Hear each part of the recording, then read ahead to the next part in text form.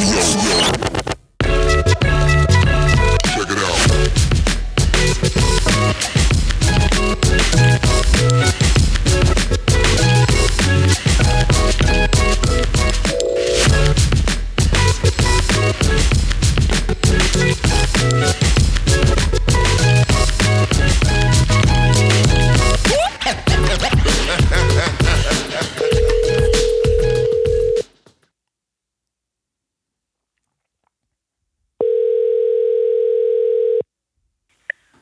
Hello? Hey, Bree, how you doing? Hey, good, pretty good. How are you, Mario? I'm doing all right. Hey, I was psyched to see you and Cameron climbing last week. How did your session go? It was pretty good. Haven't been on ropes in a while. I feel like I just need to start training a little bit more again. What was that hangboard you mentioned to us? It was a flashboard. And I think it's the best one because you can use it indoors, you can use it outdoors. It doesn't really matter where you use it. You can hang it on stuff. You don't have to mount it to your wall, so it's pretty dope.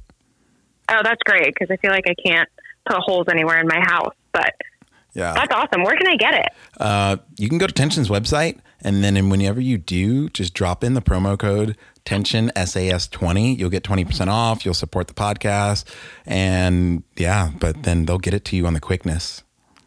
Oh, sick. Yeah, I'll have to check that out. Yeah. Are you guys climbing again this weekend? Yeah, I think we'll hit up maybe the new rope gym down in the Design District. Oh, the new movement is finally open. Nice. Finally, after our long wait. I know. That's a long wait, but I'm excited. Well, I'm looking forward to climbing with both of you guys, and I'll see you guys this weekend. Yeah, I'll catch you later. Bye. Bye. Friends and enemies, lovers and haters, welcome to Sends and Suffers podcast. I am your host, Mario Stanley. If you haven't already, please follow, like, and subscribe to Sends and Suffers podcast. Every bit counts, and we would love to hear from you. So take a moment to leave a comment. These go a long way and help others know what they're getting into and how good this show is. If this is one of your favorite podcasts, consider becoming a Patreon. For as little as $5 a month, you are investing in Sends and Suffers podcast, and it's like buying your boy a taco, hanging out, and getting to know the good that is coming your way. Monthly recaps, early show releases, and all the other cool things that we do. Thank you so much for listening to Sends and Suffers podcasts. Today's episode is with the owner, founder, co-creator of Blockworks Gym in Edmond, Oklahoma. And let me tell you, this is the best hidden gym in the South. I'm telling you, Oklahoma is just coming for it. It might not be your mega gym. It might not be your monolithic monster that you like, but what it lacks in size, it has in charisma, community, beauty, and just the most warmest, inviting place. It's like being invited to your friend's family dinner and you didn't even know you had these friends. That's the only way I know how to describe walking into that gym. Evan started out as a route setter and just worked his way into the climbing career and eventually realized he wanted to open a gym. I am so excited to share this episode with you. I aspire to maybe do something like this myself in my life one day, but I cannot wait for you guys to hear this episode. I would love for you to make a trip to Edmond, Oklahoma. If you have not already seen Blockworks Climbing Gym, you gotta do it if you're in the South. It's worth the drive. All right, I digress. Let's get into the episode and enjoy my conversation with Evan.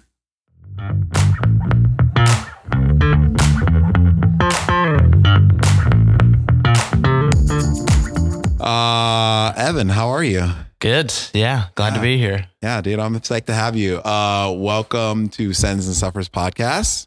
And thank you for inviting me in your beautiful gym. This place looks gorgeous. Thank you. Yeah, that's what it's here for. Yeah. So who are you? Where are you from? And what is your relationship to the outdoors? And why did you create this masterful work of art? That is a very long story. Well, that's what we're here for. So the bullet points, like early on, my name is Evan Small, born and raised here in Edmond, Oklahoma. I'm a husband to Mariah Small. It's also one of my business partners. And I'm a dad to 2 amazing kiddos, Willow, who is 2.5 years old, and then Jude, who is 4 months. The outdoors has always been something that's like been a part of my life. I think just because I was too crazy to keep inside. So my parents always kicked me outside, and that's just what I did. So I also had really amazing parents that took me outside to the Wichita Mountains in Oklahoma a lot, to go camping. And yeah, I think that stuff was always like kind of just a part of our, I guess, like lifestyle or something that my parents always, they didn't encourage it, but like, I mean, it was what we did maybe once a year or twice a year. And then, later on in life, probably some stuff that we'll talk about. It just, I think just continued to develop. And after I quit college sports, I was like, okay, now I'm all in on the outdoors, and like, I think this is what I want. So, but did you start climbing in the outdoors after you're quitting college sports? And what college sports did you quit? Yeah. So I saw climbing for the first time. Like, I think it was like tangible to me in Estes Park, Colorado, at Lumpy Ridge. Yeah. So I went and saw a few friends, going backwards a little bit. I played college baseball for a semester in Kansas. And then after about 6 months, I had an elbow injury that I was just like, man, it was just pissing me off all the time. I didn't want to wake up at 5 a.m. and go to practice because it was bothering me. And then also I was dating a girl back in Edmond, which was like a 3-hour drive. So yeah, it just seemed like the cards were against me. And I think just at that stage, I was away from home for the very first time, and finally decided to like call it quits and come back here to school. And one of my friends, fortunately, he was like one of my best friends in high school. He was actually a year younger and was on like a break up in Lumpy Ridge, working at like a YMCA camp, I think, or something like that. And we had talked on the phone, and I think he could just tell I was, whatever you want to call it. At the time, I wouldn't have called it depressed, but now I'm like, oh yeah, that was like an athlete who was like removed from sport.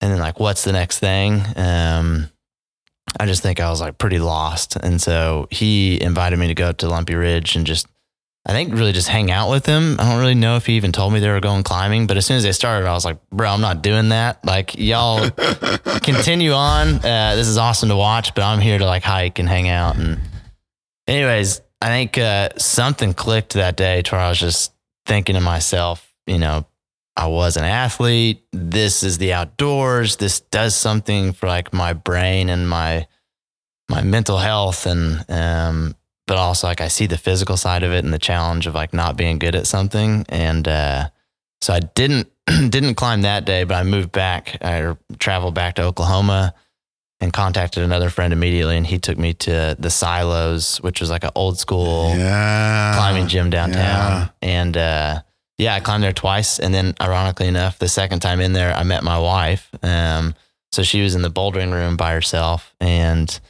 I somehow mustered up the confidence through like my Chacos and tie-dye shirt to like go up to this girl. I mean, like, like classic dirtbagger chic. Yeah. And if you asked her, it was a massive fib, because I think I went in there and I said something like, oh yeah, like my friends and I, we go climbing outside like all the time together. And this is my second time in the gym, like let alone. I mean, dude, I give you props for going in swinging. I don't know. Something, maybe it was some substance I had before. I don't know what it was, but fortunately got the confidence to do that. And then we just started climbing together. And ever since then, man, it's like just what we did. And we were broke college students. So it was like our vacations would just be like going sleeping in the dirt in Arkansas and climbing. And beautiful. Yeah. I mean, fast forward a bunch, and I've worked in all sorts of different roles in the outdoor industry, and then eventually wanted to do this place. So so when was the transition? I guess like when was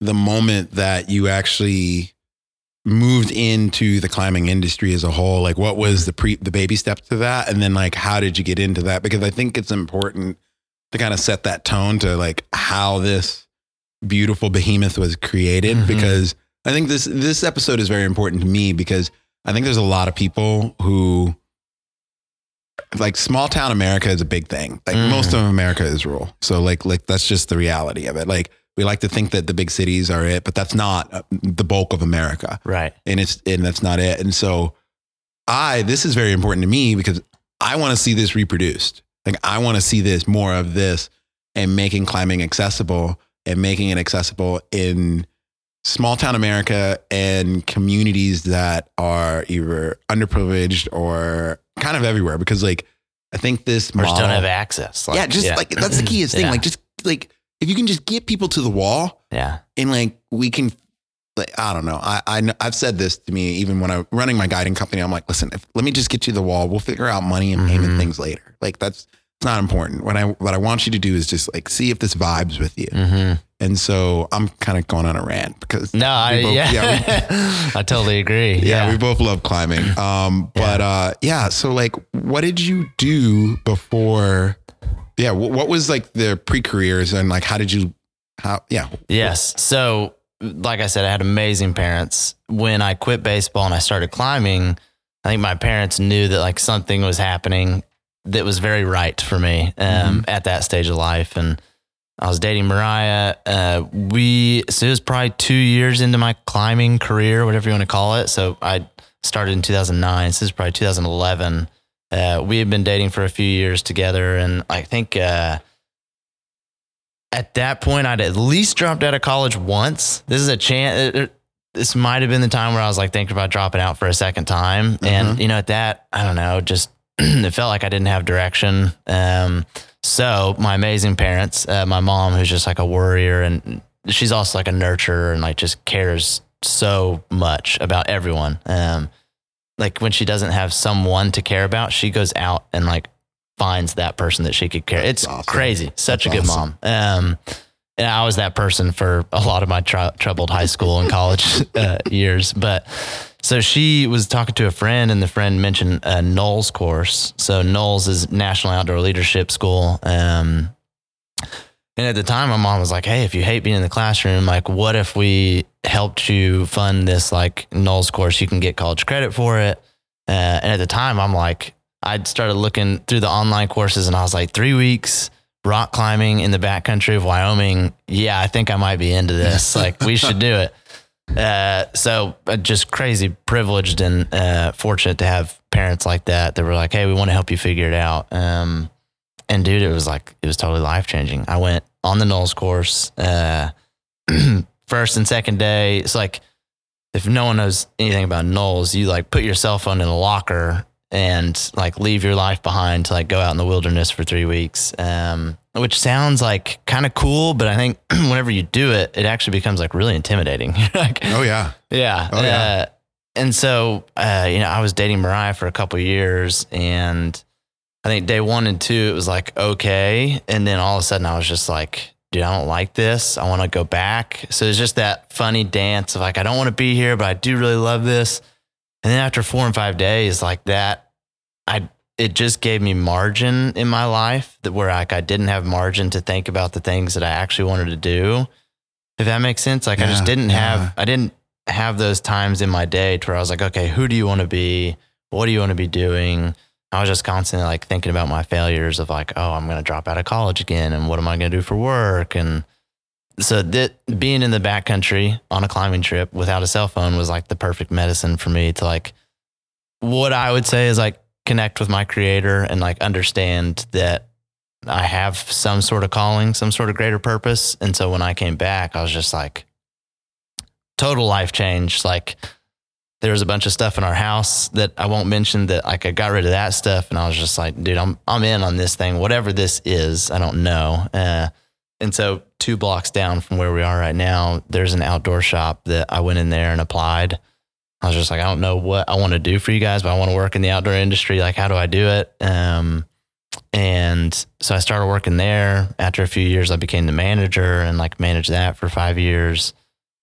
Then a really dope gym called Threshold was rumored to be opening up in town. And I was just like, yes, like I'm in. I've been climbing in a grain silo for, however many years until now. And I knew the Tarkingtons decently well prior to that. So, I was kind of in on that conversation, and then, became the head route setter there at that gym and coached some of the youth team, did a lot of operation stuff. So I really got my feet wet and like what it looks like to like be in a climbing gym and work specifically in that industry, and just loved it. But at the same time, I was finishing up my degree, which was in exercise science, like kinesiology. And whenever I graduated, I think there were just some things with like, and I think that's in any industry. If you work for a place and like you're extremely passionate about it, you have a little bit more of a critical eye, I think. You do. That's true. So I think there's just some things that were like leading me to probably pursue my degree instead of like staying in the climbing industry. Yeah. And fortunately, my degree ended with an internship in cardiac rehab at the Oklahoma Heart Hospital. And so out of my internship, I got hired, which was fantastic. And I got to work like a nurse's shift. So I would work 3 13-hour shifts, which meant I had like 4 days off every single week. It was incredible. And honestly, if this place ever like dissolved, I might just go back to it. Cause I got to work with like, geriatric, like older patients. That's and, cool. It was so much fun, extremely rewarding. But, after a couple of years, my personality just gets like pretty restless. And even with like a good rhythm and benefits and time off and all that stuff, I found like on my off days, I was just dreaming about, I was looking at gyms up in Canada, like Block Shop, and watching videos like B Pump. And I was just like, why do we not have something like this? And then like knowing deep down, like what over that 10 years climbing had done for me, and just seeing a gap. I was just like, there's a gap here. There's cool towns where this thing could happen. And so on my off days, I just started writing a business plan, and that's like the long story of how we got to kind of where we are. Dude, that's awesome. Yeah. Do you think your time in the hospital kind of like, I don't know. I'm just thinking about you working with patients, and there's a lot of tenderness. There's a lot of, it's a wild ride of emotions. Like I've never worked in the medical field, but I work with kids on a regular basis. Yeah. And they're wild enough. So I can only imagine that. But I will say, like, if it was not working for children, I would not be the person that I am, and tempered, and as well as good of a communicator to communicate with people to get them into climbing or to express this sport. And so I think children taught me, I had patience, but children taught me how to listen and absorb with patience, because I think a lot of times, and I'm guilty of this, people have patience, but they're not paying attention. And so was there anything that you learned in your time in the hospital that you think that had kind of really prepared you for what you're doing now? Oh man. Yeah. I mean, tenderness is like, that's like the biggest, and not everyone has it when they work in that industry, I think. But like for me, tenderness was, like something that was just crucial to being a good employee. Cause like these people just went through a massive life event. How do you define tenderness? And like, I guess it makes sense there, but how do you define tenderness in the concept of here? Yeah. It's like our vision is to be the leading bouldering venue for warm hospitality and captivating climbing experiences. That's beautiful. So warm hospitality probably just funnels out of that, of like, okay, someone who just went through this life event, they had a heart attack, they had an open heart surgery, and we're going to go through an exercise program with them. Like that needs some care, and like very gentle care from beginning to end. And then honestly, does it ever end? Probably not. And it's the same here, like those two doors, we talk about them a lot as like that's still like a barrier for us. So like when someone walks through the door, providing warm hospitality, and that for us means a lot of different things. And we coach staff on that regularly of like, what does warm hospitality look like? I think that the hospital most definitely prepared me to have an even greater soft spot for that, for sure. Coming into the climbing industry, and just knowing like, like we talked about, we know the sport, and it's not just climbing. Climbing is our thing. Yeah. Yeah. It's CrossFit for some people, for others, it's, jazzercise or bowling, like whatever it is, like, but really like that, like there's studies out there that talk about the mental health of doing these things that are physically active, that provide not only physical, but mental benefits. Yeah. And I think that, it's a huge part of who Blockworks is. Yeah. So I think, a question I like to ask is like, when did you get hooked on climbing? I think you said that. So I guess what What about climbing is so special to you that made you bring forth this idea? Like, why is climbing special to you? Like, what does it do for you? What does it do for me? I guess the real question now that I'm a gym owner, it literally is my life. It was before too, but yeah. Why is it special? It changes. I think it has been a lot of different things from the beginning. It was what my girlfriend and I did together. And then like the gym owner at the silo was the first one to hand me a T-wrench and be like, hey, you want to start turning holds? And like, I think the caveat was like, don't move them, but like, yeah, sure. You can turn them and like put new tape underneath them and like build new boulders and stuff. So like it was, and this isn't something I talked about, but probably maybe the biggest thing that made me open a gym was like, my dad is an architect that broke off from his firm probably when I was like 8 or 9 years old. Maybe I was 10. But he started a small business, like his own architecture firm. Oh, wow. And I think when I first opened this place, I think I took that for granted a lot, but like I was around small business my whole life. I just didn't really know it, or didn't think about it in that way. But now that I'm here, I'm like, oh, it's just normalized. It was something I saw.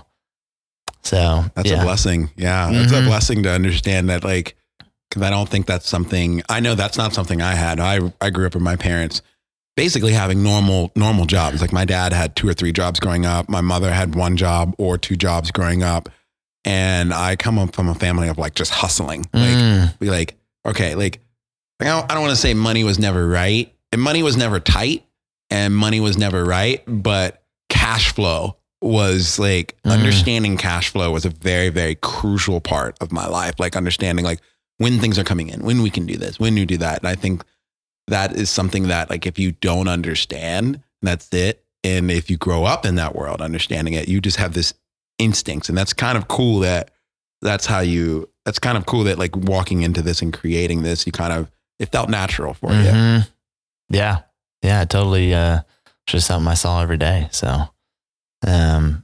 And then I guess, so it was like what I did with my girlfriend, and then the root setting side of it was probably like my dad being an architect. I was always really interested in like clean lines and design and all that, like the aesthetic side of things. I don't think my root setting early on reflected that. It's like definitely gotten better over time. And then sometimes anybody's does. Yeah. And then sometimes it's gone too far to where it's like, oh, it has to look good and it doesn't even matter if it climbs good. I've definitely swung all over the place on that. I put some trash on the wall. I'll never forget, Chris. I was like, I put this boulder on the wall and Chris was telling me this thing looks like garbage. And I like, climb it. And Chris got on it and he was like, all right, that was pretty wild ride. That means a lot coming from Chris too. Yeah. I was super stoked when he said that. I was just like, yeah, the flow man, the flow master. That's what I like to call Chris the Crasco. The flow Crasto is what we'd always call him during, when we were always forerunning together. Yeah. Yeah. So how long has the gym been here now? So we opened in February of 2020. All right. Beautiful. And then what services do you provide that for someone to come in right off the street? Like what can they expect for signing up and getting a membership with you? Yeah. The main way to interact with our facility that we see people do most commonly is a membership. So like any other, CrossFit, Orange Theory, that type of stuff, it's unlimited. So you come in and the gym is yours for that monthly fee. And then the other way is like a lot of people like to dip their toes in and just see if climbing is for them. So obviously we do day passes and punch passes for the people that are like maybe out of town or they're a member at another gym and they like to climb here. And then youth programs is a huge thing for us. Because we're so small and because we're so focused on like young adult, like culture and community. And like honestly, that's who we root set for is like primarily that like a little bit, 7 to 10 years and older demographic. We like to funnel a lot of our youth interactions towards our programs and not as much towards like, hey, just drop in and like burn some energy. No, that's beautiful. That's with intent. I think that's something that's lost a lot. I've been doing this series in Texas that I've been working on. I'm trying to interview every youth coach in the state of Texas. Currently, there's like 38 of them, and I've got like 15 people done. No, more than that, like 20 people done. I think there's a few more now, but it's every youth coach at my level, not at like Team Texas, World Cup level, everybody below, because in my opinion, that demographic is just lost in the wayside. Like no one's really paying attention to the kid, like little Johnny that can climb V7, but he can't climb V10. So he's not on an elite team. Like, but that kid, that's the kid who's going to grow up, probably going to stay in town, probably going to have more kids, probably going to have more people, and probably bring more people to the gym than the kid who's going to World Cup circuits at all. And so it's very important to me. And that's pretty freaking cool. I did not I was looking at your boulders actually, and I was actually funny. I was looking at it and like, I was like, okay, the hard stuff is real hard. But then everything else I was looking at, I was like, okay, this is pretty manageable. And it's funny that you said that, because my caliber for a gym, when I first walk into it, I think of 3 kids in each one of my programs, the top tier, the middle tier, and the bottom tier. And I'm like, the very first thing I do in each program is I walk around a gym and I can imagine, I try to imagine if the kid can walk up, read the route, and onside it. And if like a gym cannot, and if I walk into a gym and I would say at least 50% of the kids in all my tiers in my head can't onside it, I'm not saying the gym is less of quality by any means, but what I do feel is they are missing out on a large demographic, and they're leaving money on the table for customer satisfaction and customer experience, which ultimately is what we're in the business for. We're in the business to create a lifelong experience that just hooks you and you want to come back and rock climb every day. Because that's what we want to do.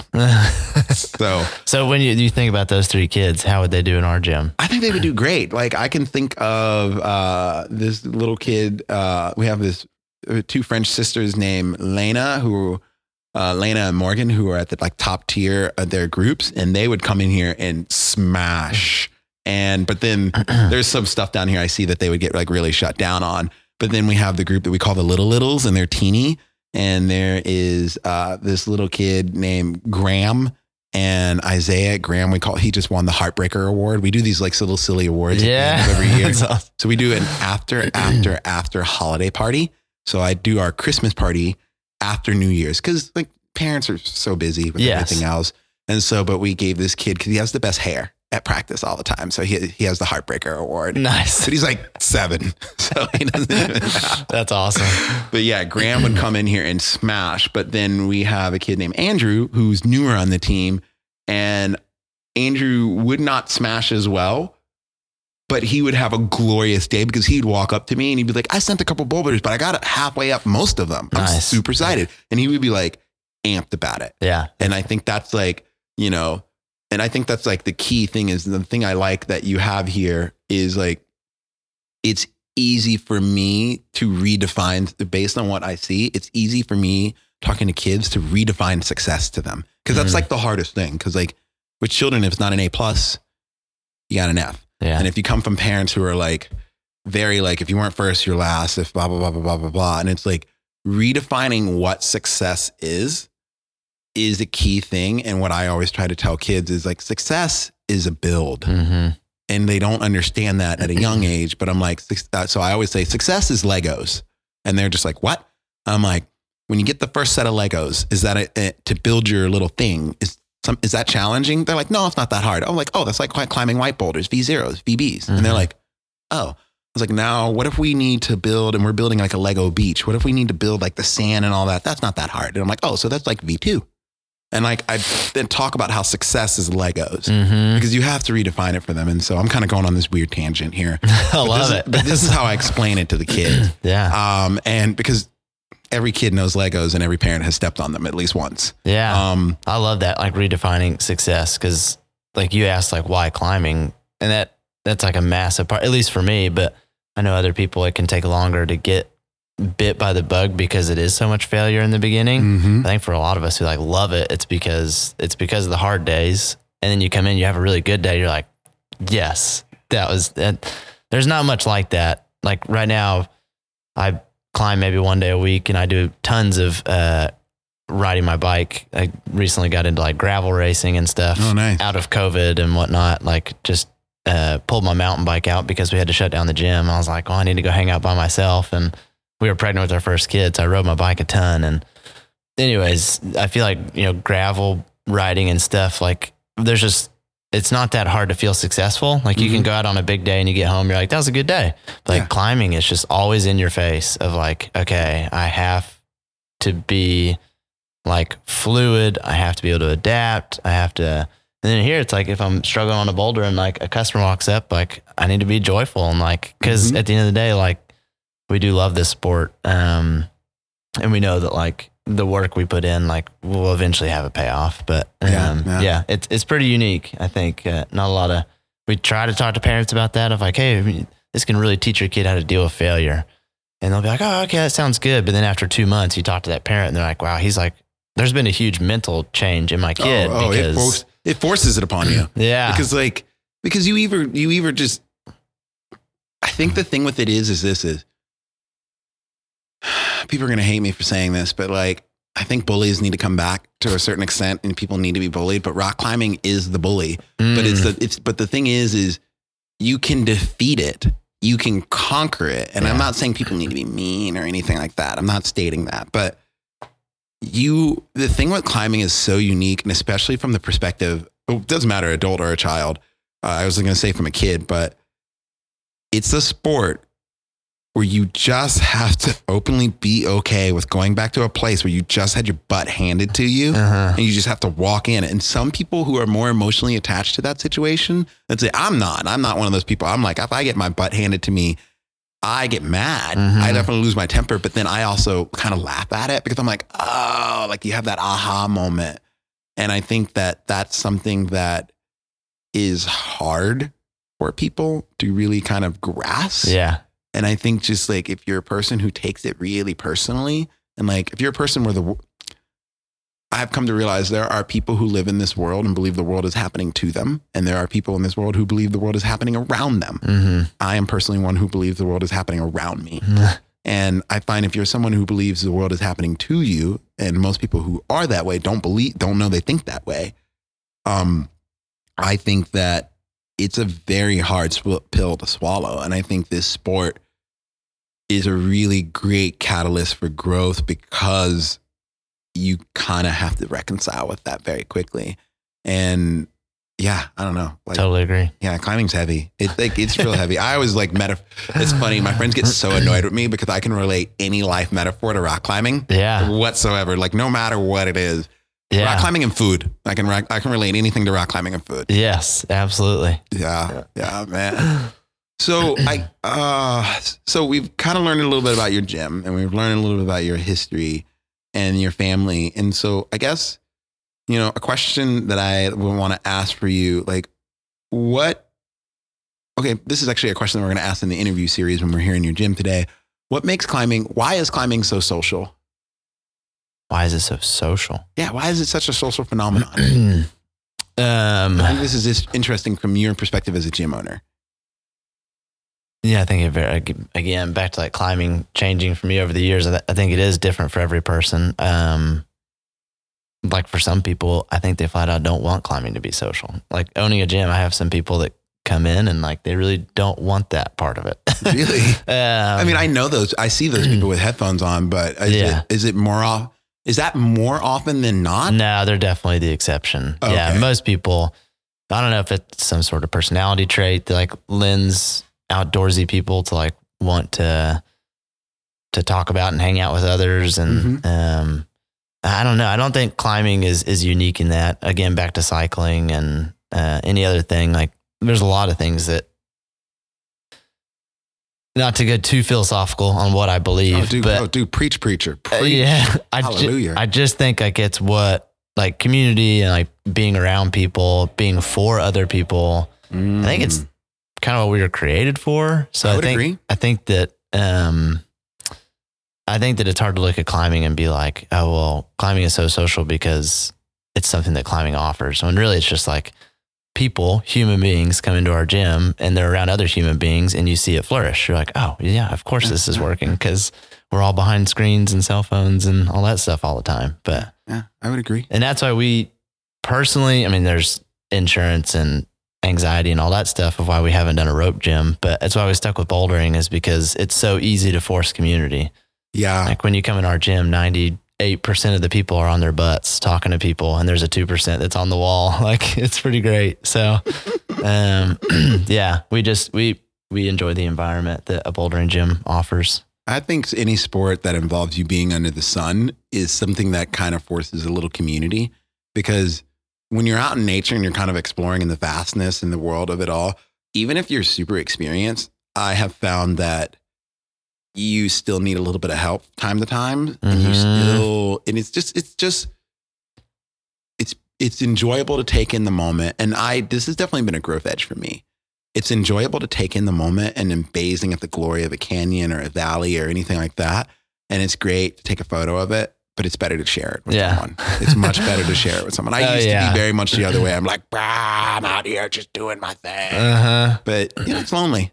Yeah, it is lonely. And it's something that I've definitely had to learn along the way. And I think that's something that, whether it's mountain biking, whether it's kayaking, whether it's that, I just think outdoor adventure sports are unique in maybe not so much building community, but quickly solidifying bonds.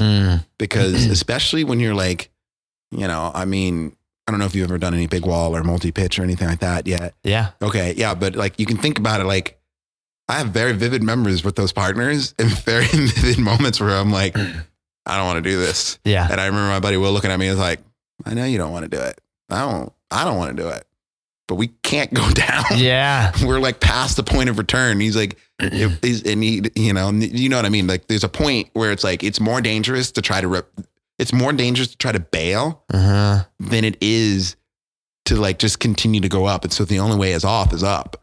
And I personally live for those moments. That's why I love multi-pitch. I love big wall. I love being put in a spot where it's just like in the moment, if you watch me, it looks like I'm having the worst time of my life. Yes. But I was just recently climbing in Chattanooga with my friend Andrea Hassler, and she was like, oh, you should do this route on T-Wall. And I had done it before years ago, and I didn't remember it. And it's a little bit to the right of the Pursuit of Excellence, and it's just to the right of, I think it's Flight of the Falcon is what it's called. It's to the right of that.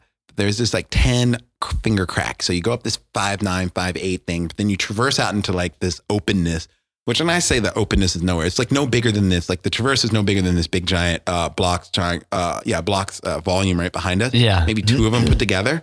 But then like if you fall on the first move, like you're pendulum down right into the thing. Yes. And I just remember being like, and I go back and she yelled up. She's like, you don't have to do it. I was like, I know. And I went up there and I like bled through the whole climb. I did it. And then it's like, you do this like 10C finger crack trad thing. It's not finger locking, and then you get up to this run out V4, V3 boulder that you've got to do on mossy rock to this like blind throw, this slopey juggy catch. And then you just palm press and then kind of reach around and grab a jug and you pull the chains. And I just remember lying over the edge and I was like, oh man, I think I just peed on myself. And just like lying there. And I like got up and I was trying to explain to her and a few people, they're like, you didn't really have to do it. And I'm like, I know I didn't have to, but I had to. Mm-hmm. And I think this is where the bonds get built, and at least with yourself. I was in a moment where I was like, if I back down from this climb, this is a moment that I'm going to remember. And I'm going to give myself an excuse to back down off of other things in the future.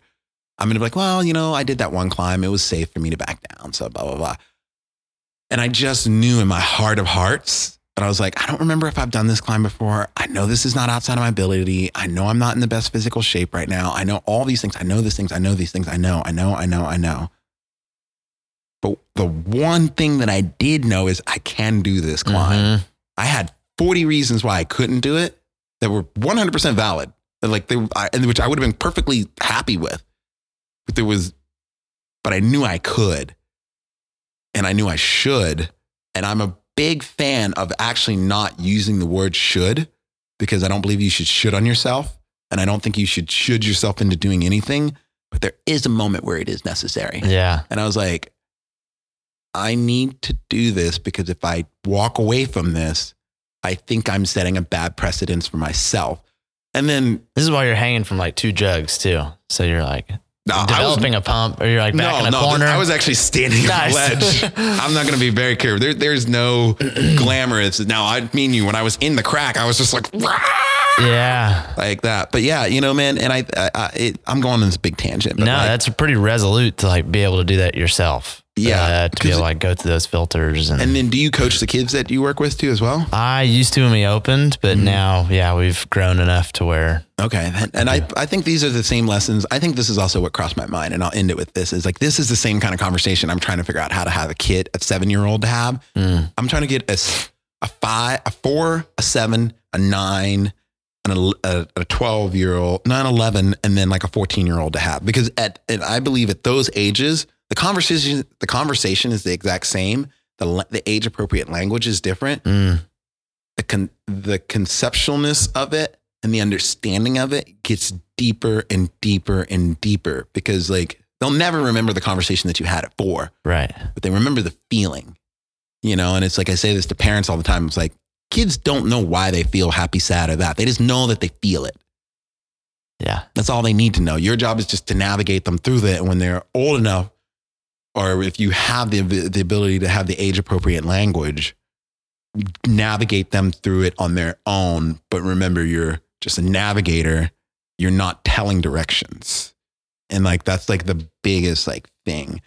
And I'm going on this wild tangent about I love it. I have this picture. My wife and I, like, we're going to get into scuba diving and stuff. And so we got certified, and she'd already been certified.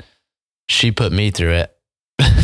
How did you feel? Yeah, I'm like, I'll go up. I don't want to go down. But I was doing it, and we went down to Texas to a scuba park. And I remember, like, you have like your regulator, and then you have like a backup or whatever. And it was rental equipment. Well, the hose popped off my regulator, and I was just swimming around. And then all of a sudden I took a breath and took on water. Well, the first thing you're supposed to do is grab your backup. And we weren't that far down. We're like a scuba park in Texas, maybe like 25 feet or something. And I like grabbed a carabiner, tinked my tank or whatever. She didn't hear me, but I just like shot up to the top because I had forgotten everything that I learned in my classes. And when I got to the top, I was floating there for like 5 minutes, and she came up, and she's like, "Where the hell did you go?" And I was like, this happened. She's like, "Okay, put this back on. We're going back down there, because if you don't do it now, you'll never do it again."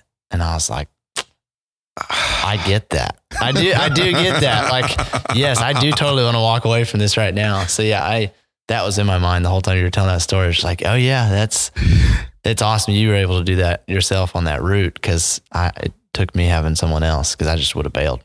I think the thing is I would have been like you in that, because that's not my element. Yeah. That's not where I shine. I would have been very much like, my hose popped out, I taken water out. Your wife would have came up and found me on the boat deck, drinking a glass of wine. Sipping Modelo's, just hanging out. I'd be like, "What you doing?" I'm like, "I went down to the bottom. I'm done." Yeah, so funny. Oh man, that's wild. Yeah, man, that's scary. I don't know what it is. Like going underneath. I mean, I know this is stereotypical black, but I have no desire to scuba dive. I have no desire to do it. Will I eventually do it? Absolutely. But does it terrify me? No. I'm sorry. Yes, it does. And I know I don't want to do it now. Am I going to? Oh, yeah, probably. Yeah. There's cool stuff to see at the end of the day. Yeah. No, I mean, it's the last, they say the ocean is the most unexplored frontier in the entire world. Like the majority of it is undiscovered. It's crazy. Yeah. My wife was like, so she has her master's in microbiology. So she studied like tick-borne pathogens and stuff. That makes sense. She had some good friends, obviously, through her master's program, that they were like doing tons of cool studies like in the ocean. So yeah, she did a lot more diving than me. She went down to like the Cayman Islands and like visited her friends and went diving, and she would come back, and I was just like, it sounds awesome. I don't want to do it. Let's go on a climbing trip. But yeah. So what's the next evolution for this gym, and what's the next evolution for you guys? Like where would you like to see, Blockworks in the next 5 years? So we, I mean, there's kind of two things that we focus on. Obviously, I was a route setter who opened up a gym. So like route setting and having a gym that feels like that's a priority to our customers is like one of our biggest things. Like we just want people to know that like putting plastic on the wall is a huge deal to us. And doing it in a way that like rewards people when they should be rewarded and challenges them when they want to be challenged, and like, so that meets all the things. And I think, I think when we initially opened, we were kind of like that by climber, for climber mentality. Mm-hmm. We haven't gotten rid of that by any means, but I definitely know that there's just, after operating for 3 years, you're like, okay, how do we continue to like get new people in us? Not just because it helps our numbers and helps our business grow, but because like we do know that this impacts people, and I'm not just here to impact like hardcore rock climbers. Like no. I want to get someone super pumped on like a crazy V0 we set that has like these massive volumes, and you're like crawling. And yeah, I think that there's just lots of cool stuff. So I want to continue to focus on that. Route setting is always going to be a priority of Blockworks. And then putting the people first. So I think the answer to that question is like, if there's towns that we can go into that we feel like need what we offer, then we want to do it to the exact same quality that we do it here, and kind of do the same thing. I think it's beautiful. Yeah. I think, thank you. I don't think it's like revolutionary. There's people all over the US that are like doing it. No, I think it's probably pretty revolutionary. I think the difference between you and, granted, like I've spent most of my career climbing indoors in gyms, and I make it a point everywhere I travel to go to a gym. Like if there is a city, I go out of my way, even if it's like 2 hours out of the way where I'm staying, to go to gyms and I'm also that guy who has tons of climbing experience, but I'm like, they're like, oh yeah, you've been climbing for a while. I'm like, you can just skip. I'm like, nope, I want to go through your full orientation. And they're like, nice. They're like, what? And I'm like, nope. I'll take the blade test. Maybe take a practice fall. Yeah. Everything. Because I'm astonished. I'm just astonished at like, I've learned things from gyms, and I've definitely taken away things where I'm like, oh wow, this is okay, cool. And there are some things where I'm like, I've had to like, I've had some tactful, kind, and colorful conversations with management of like, okay, what's the purpose behind this? And some purposes I've heard like, we don't have any purposes. It's just what we do. And some people are like, well, we believe this builds better climbers and builds better this, and in 20 years, you'd be surprised what I've heard a lot. And what I am going to tell you right now is what you have said is unique, because most gyms, in my opinion, and I say this is only my opinion, and I've traveled majority of the gyms in the lower 48 and a lot on the East Coast and a lot on the West Coast, but most gyms are built on 3 principles: by climbers, for climbers. That's the end of that conversation, and they don't really care about anything else. 2, just trying to make money. They just like, they have people, they have investors, they have people they're trying to pay back. Like that's really all they're trying to do. At the end of the day, like the quality of routes, they would rather nickel and dime route setters, or like, promote someone up to head route setter that doesn't have the experience just because they know they can underpay them. And they're like, well, the routes are good enough. I have so many thoughts on that though. Yeah. But that's another episode. We can dive into that. Like there's a lot of, I can't say anything without like throwing someone under the bus, but let's just say like there's a lot of that happening in the United States right now, which is really sad. And I think as far as route setting and coaching, I'm hoping for an opportunity soon to talk at the CWA, because I kind of want to I want to go on full blast about something. I want to go full black on some people about route setting and coaching, about how these are the 2 most important aspects of the industry. Yeah. Because the industry will deteriorate without good route setting, and it will shrivel without good coaching. Yeah. And those are that's the end of those things. And the final thing is you, which not a lot of people say. The fact of the matter that your vision is really to just genuinely, wholeheartedly expose people to climbing and go into communities that really don't have it, or maybe even don't even have the largest infrastructure to support a big gym, because most big investors, they don't care about this. Yeah, this is 5,500 square foot bouldering. This is a waste of my time. Like I don't know. I imagine they're gonna be like, I'm not gonna make my money back for like 25 years from now. This is a waste of time. And I think that's the problem with like big money coming into, when you have a lot of suits coming into the climbing industry. Yeah. There are so many of us that are like at all costs, we have to protect the sanctity of climbing. And I think I can say this now, by the time this episode comes out, The Climb will have aired.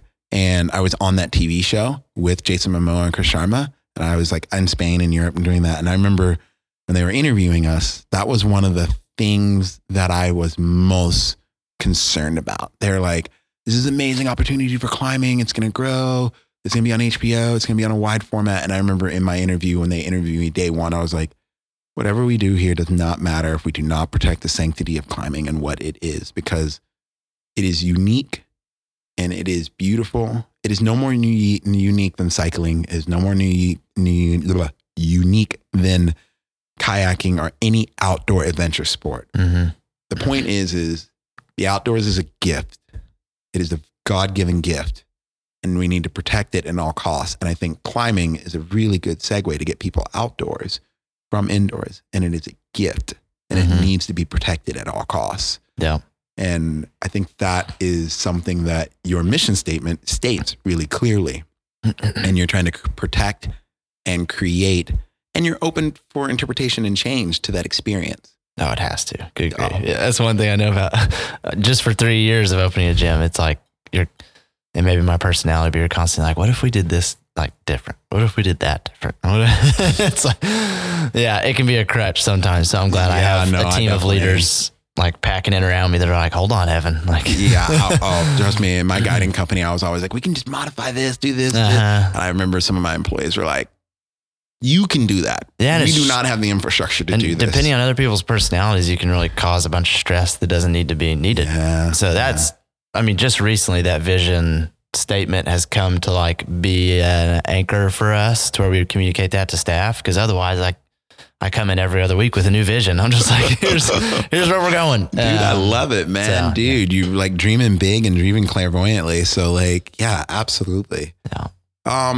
If people want to support this gym who don't live here, or I know they can obviously come here and visit, but if they want to support you or be involved in what you're doing, how can they do that from afar? Man, this isn't a great answer, but it's the first thing that comes to mind. That this whole gym happened through like conversations is actually at that coffee shop right across the street. I was like, writing my business plan. I looked at the coffee shop owner. I was like, this is what I'm thinking about doing. What do you think? And he was actually the one that helped us get this space where we lease it. But I think like, as long as people are talking about climbing and doing climbing, whatever that means for them, where they're at, maybe sharing our social media posts every once in a while. That's all we can ask for, really. And then when they're in town, come climb. Sure, a day pass does help. But I think that as long as there's people, and I imagine most of the people listening to this who are like passionate about climbing are out there and then sharing that with people, Agreed. They're helping our gym by just being a passionate rock climber. Like we do, you know, kind of year-end review of like who our customer was, how do we get new customers? And like, it just never fails. Like, climbers bring climbers in. Agreed. And like, that's how you get people in the gym. We can like buy billboards and do all this stuff, but it's like, yeah, I want, and it's just like the epitome of community. Like someone being at even if it's a family dinner table and they just like won't shut up about climbing. They're like, all right, you're going to come climbing with me next time I go to the gym. But that's across the US and across the world. Like that's what's going to help us the most is climbing continue to grow organically the way it is. And then of course we're going to have to do all the other stupid marketing stuff, which is like social, Google AdWords and all that. But yeah. It's funny. My brother, every time I visit family, he was like, all right, you have the kids for this day to take them to the climbing gym. He's like, he doesn't even ask anymore. He knows. Just and I take the kids. I'm like, all right, for 30, 45 minutes, Uncle Mario's going to take you climbing. You can do whatever you want. I'll belay you. The next 45 minutes, Uncle Mario's time. That's awesome, dude. That's beautiful. That's kind of cool. I like that because it's kind of nice to know that, like, I don't know. You don't always hear that gyms are organically growing anymore, and at least from the inside, at least at our level, because like we're kind of insulated to it. And I try my best to be on the outside as much as possible from a new perspective. But to me, the world looks like it's just this trust fund money or corporate money coming in. And it's just, and by no means, like I want to be very clear. I have no quarrels with suits. I have no quarrels with trust fund money. I have no quarrels with this coming in. As long as it's coming in by someone who cares and genuinely is passionate about the sport. And it's not someone who just like, okay, Bloomberg magazine said this is the new Fortune 500 company and we're just going to get invested in it. And we're just going to like, and I think I personally believe the big corporations that I do know of, most of them have learned very quickly, like this has to be run by climbers. Yeah. They can back it, but this has to be run by people that care because it's too intricate. There's too much nuance. There's too much like faux pas or however you say that, faux pas, like where it's just like feathers can be ruffled. And it's like, it's a very difficult industry to run if you're not passionate about rock climbing. Yeah. You're just like some dude trying to collect a check and then that's like climbing gyms in the 90s. And I would argue, I would be interested to know like what percentage, but most of the gyms in America, even if there's big money, like at some point it filters down to someone who had an idea, was passionate about it, climbing impacted them, and now they're doing it. I think most of them are that way. There's a couple of random outliers that gyms that I've physically been to that are still run by old trad dads who just don't care and like they're setting for themselves or there's a few gyms that have just been bought by like, you know, local community. Joe Blow had a ton of money and he just bought it out or built one and he just thought because it was a good idea to make him money. And, you know, and then the rest of the stories are the common issues that we all know, which we won't get into. But, yeah, I think it'll be really interesting to see 5 or 10 years. We're at such an interesting point in the gym industry right now. Still, I think we're at a pivotal point of shifting. I think Boone is right, man. Boone has been talking about like, I think the model of gyms is about to pivot. We are at a pivotal point where the models of gyms is going to begin to shift. We are watching, I believe, to give you a visual picture, we are watching the dam gates begin to open and you just start to see trickles. And it's been so dry, so long because this is the format. And I believe you just see a trickle, a couple trickles. And within 5 to 10 years, a stream is going to be happening. And I think within another 5 to 10 years, it's just going to be, it's full open. It's full on. I don't know what that's going to look like. Yeah, it'll look very different. Different at every gym. I mean, like I have a small idea of like how I envision it to be. And this is something I'm going to put in another like solo episode in the future. But like, I think climbing is, this is going to be a bold statement and people in Texas are going to hate me for saying this, but I think climbing is going to replace football. Holy smokes. Yeah. I think it's the natural progression of things because like, I think it's just going to become more accessible. I think it's going to be more accessible to high schools, schools, and things like that. And it's more accessible to people at all. I think it's what's going to happen. And I know it's a bold statement to make, and I don't know exactly how it is. And I wouldn't mind ushering it in, but I think it's eventually going to do that because, you know, just you're a father, you know, and then at the end of the day, I know whenever I have kids, and I'm not saying football is bad or terrible, I'd rather my kids climb than do that. I'd rather my kids play basketball. I'd rather my kids play baseball. I'd rather them play a lot of things. And I think certain sports are slowly going to begin to usher their way out. But the reality of it is the cost to risk ratio is just too high. Yeah. It's too high. I'll play devil's advocate a little bit because I feel like we have to think about why football is so successful.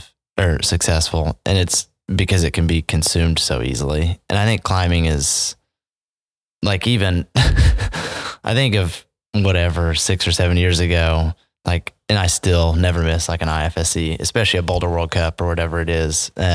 We try to show them here at the gym and stuff, but like maybe my immediate family members, I've gotten them psyched on like watching an IFSC, but it's just so hard to consume if you're not. Whereas like football's like, I can consume that. And it also involves so many other things like a bunch of food and cheap beer. And So I think the climbing consumer part of it. I think climbing will eventually consume all those other aspects, all those marketing aspects that are tied onto it. But right now it is a niche sport. But the reason why football is successful is right. It's so easily consumed because it can be done everywhere. Yeah. And the only reason why it's done everywhere is because it's done in public schools. Mm. And I think that's why it's effective. The thing that makes climbing hard outdoors is because you have to travel somewhere and go it. But I think if climbing gyms, if every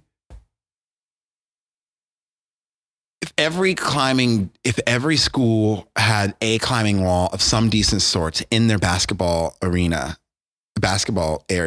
that was, I don't know, like behind the bleachers or whatever. I'm not an architect. Your dad is, so we can talk to him about this.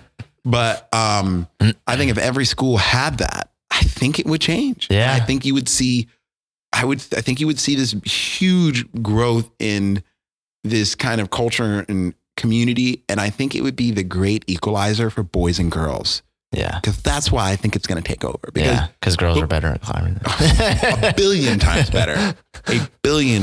Yeah, especially the little ones, man. You're like, and that boy's just doing a pull-up his whole time here. I always tell parents, I'm like, you don't understand. Like a 7-year-old girl can beat the crap out of a 7-year-old boy. They're physically crazy. Stronger. It's wild. It's not until the boy hits like 12 or 13 where testosterone kicks in. Yeah. But I've literally watched girls just like run laps. And they finally understand how to use their feet. It's like, Oh my God, it's a whole nother animal.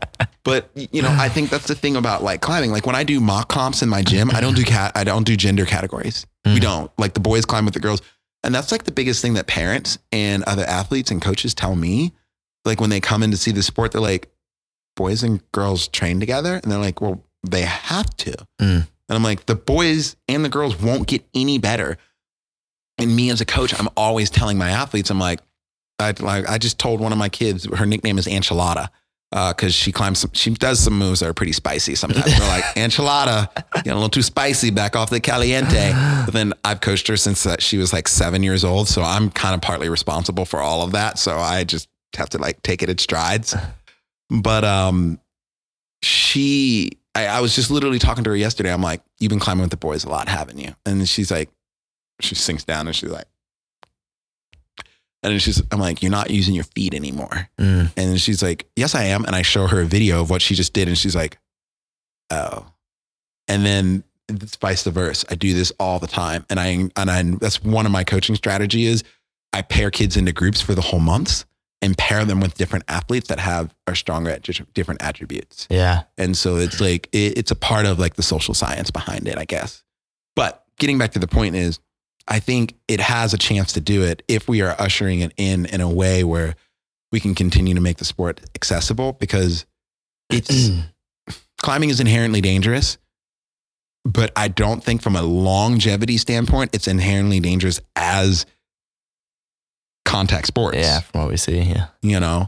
I don't think it's inherently dangerous as sports that you need serious padding and protection for, the only others, and I'm not saying these sports need to go away, but the reality of it is I think you just build a better community when you have a sport that's co-ed run, co-ed coach, and more accessible. And I think that's really important. And that's why I say that. Mm-hmm. But we're going on this rabbit train of all over the world. That's great.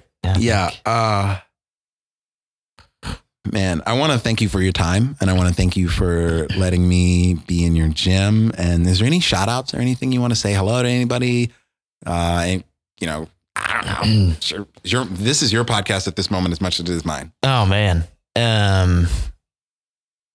Shout outs. It's hard to, like I said, this whole thing was kind of done based on conversations, and then employees that have like been here before, but they're not with us anymore for whatever reason. Like we've made bad decisions at times. We made good decisions. We've been good bosses and bad bosses.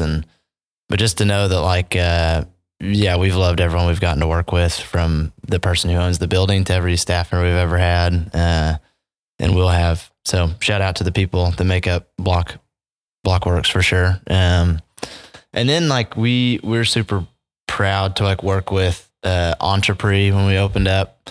So they did all of our walls, flashed at our flooring.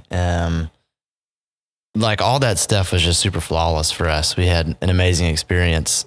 So because I know someone who's opening up a gym might listen to this, the Entrepreneur is a wall manufacturer and Flash's flooring was as good as it can get in the climbing industry. And we would totally do it again, and we'll do it again. Yeah. So yeah, those people are fantastic. And then I want to shout out to the industry just as like a massive, maybe people are doing this really well and I just don't know about it, but being a smaller bouldering gym, a lot of the route setting talk in America goes towards USA competition setting, goes to IFSC setting. And I think as the industry grows, whatever we were talking about, 5 to 10 years, there's this massive thing in my mind that for me at least, and this is just an opinion, like commercial setting is so much more interesting to me. I love setting commercial climbs and I love watching people do it. I love watching people set commercial climbs, like the Summit guys back in the day when I started, Lacrasto and Tucker, like all those guys. Like I used to just watch them set, and it was just like, this is incredible. And I would go down there to like when the Denton gym opened, and I would just like get smoked for like 4 hours and think that every boulder was incredible. And at that time, it wasn't about comp style. It wasn't any of that stuff. It's just commercial setting, extremely fun, extremely challenging. And I just want that to be more of a conversation because I feel like it's so cool to talk about comp setting and it is. Post videos on Instagram of like a comp boulder. But like, I just would love to see, like Nathan at Rock Candy, he hosts some really cool free clinics for route setters. And a lot of those like by Ward and those guys are about commercial stuff, commercial setting. And I would just love to see that continue to grow because I feel like, yes, we need more setters who are qualified to set USA and IFSC stuff. But man, at the gym level, like owning a gym, we also need route setters that just want to make fun climbs. Yeah, want to make good climbs. They want to love their job. They want to see great growth potential in their job as a commercial route setter. And I do think a lot of that weight rightly falls on the gyms right now. Like, hey, it's your job as a gym owner to develop a route setting program that makes these people feel valued and Agreed. Like they have growth. But I don't know. I don't have the answers. I've been operating here for 3 years. I still set every Thursday. I don't know when I'll stop. If we do more gyms, I would love to set more than one day a week. Like, don't stop. Yeah. It's like the one thing I miss a lot. Like I don't have the time to do it, doing this podcast and doing other endeavors. But like, it's probably the one thing I miss more than anything else. Yeah. The times I get burnt out, I'm like, I just need an off week. And I take an off week. I'm like, okay, I need to be back behind it. I'd always find like when I get burned out of route setting, then I'd go on a climbing trip and I'd be like, the first thing I get back, I'm like, I want to make like the easiest simulator of this route. Like actually, that was probably one of my most proudest moments. I made a simulator of Wife in the Fast Lane is Sport Climb and Reimer's Ranch. It's probably the best 510 in the state, hands down. The best 510 in the state until I bolt the next one. I didn't bolt this one, but until I do that. But I made a simulator of it, and it was like a very commercial style thing. But then this guy got on it, and he was like, "Man, this thing is really fun." It was a route that I set in the gym back in Dallas Rocks days. And then I was like, "Dude, you gotta go to Reimer's and do this route."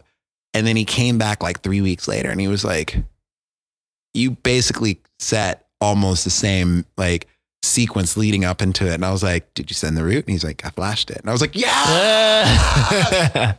I was like, and I literally like dropped my drill on the ground. I was like, life is completed. That's awesome. I'm happy. But I was so psyched. I was so cool. Psyched, dude. That's like brings me a lot of joy. That's why I like route developing. It's like, it's very similar. It is bringing something to life for someone else to have fun on. Yeah. And I think the nice thing, and maybe, I don't know if you've ever experienced this in the route setting, but like you walk up to someone and they're like, "Oh, I just climbed that route." And I'm like, "What'd you think?" And then they immediately go into the same train of thought that you had, or when you were putting it on the wall, or especially in outdoors. It's like, "I see why you did this. I didn't like it. But man, that sequence, it was just so bold and I did it." And then I was like, "What'd you think of the view?" They're like, "It's pretty spectacular from that spot." Yeah. And I always tell people, like, one of my favorite things to do, I always tell people to do is like, when you pull the crux of a sequence, if you have the ability, just take a look back and see what's around you, and then go to the chains just for a split second, and then go to the chains and then top out and look. Or when you're lowering, take a look back at that moment. And it's always a beautiful thing. I don't know. Yeah. Climbing's unique in that way. Well, outdoor adventure sports as a whole is unique in that way. It's like, I have a buddy who talks about the same experience riding whitewater rapids and kayaking, which to me is very brave. Gnarly. Yeah. Very brave. Yeah. I've watched them do some waterfall stuff before, and I'm like, whew, and then until you see them pop up, like your whole heart just stops beating.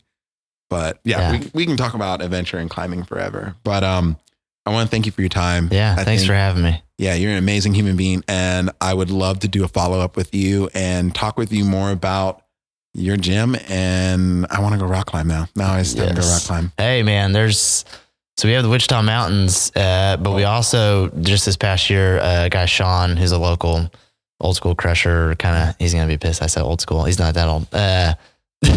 He's bone strong, but he was kind of the leading guy to start the Oklahoma Climbing Coalition, which is awesome that we have. I mean, I think when people think of Oklahoma, there's just no climbing, but there's a lot. Yeah, right. There's a lot. So Tulsa, and then also the Wichitas, but then there's this whole sector in like southeast Oklahoma, where you start to get these mountain ranges that spill over from Arkansas, and they have a bunch of hidden rock. Is that the top end of the Kiamichis? Yeah, where like McGee Creek and the Ouachitas, all that stuff. Yeah, I'm familiar. Isn't the White Sides or White Wall or White something? There's White Rock. Yeah. I haven't been there. Okay. Yeah, we need to talk because I've been, I have a backstory about, like, I was stomping around that part. I was stomping around those parts about 10, 12 years ago. That's terrifying. I have a story to tell you.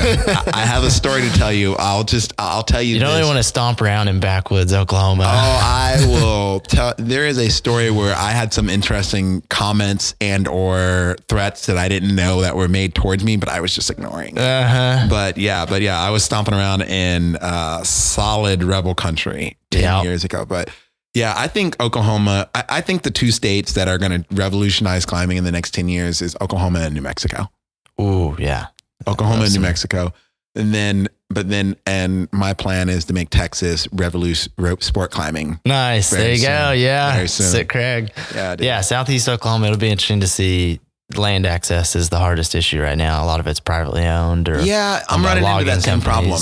Yeah. There's an organization you should reach out to called the SCC, the Southeastern Climbing Coalition, based in Chattanooga. That's one of the reasons why I was in Chattanooga this last New Year's. I think they might have some sort of relationship with Sean somehow. I could be wrong. It probably is, but they orchestrated a lot of that, and that's probably who you want to touch base with. But if you ever want connections, I have strong connections there. That's awesome, man. Yeah, love to see it. Okay, well then, let's get out of here. And I think you're amazing. Boom. Thank you, dog.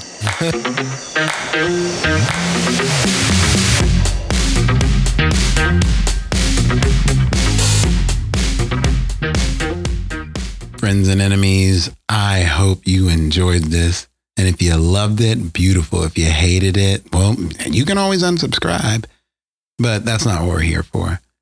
You know, anytime you step into any big endeavor, you have to understand that you're putting things on the line. You're being risky. But as climbers and as adventurers, I think that's the stuff that we're made of. Taking these calculated risks, putting things on the line, gambling on ourselves, betting on ourselves is the only thing that we know how to do. And I think that's why this podcast reigns so true. If you're not willing to suffer for yourself and lay all the cards out for yourself, the send that you are aiming to do is not worth it. So as I always say, if you're not suffering, are you even sending at all? You got to ask yourself. Until then, I'm out. Structure audio.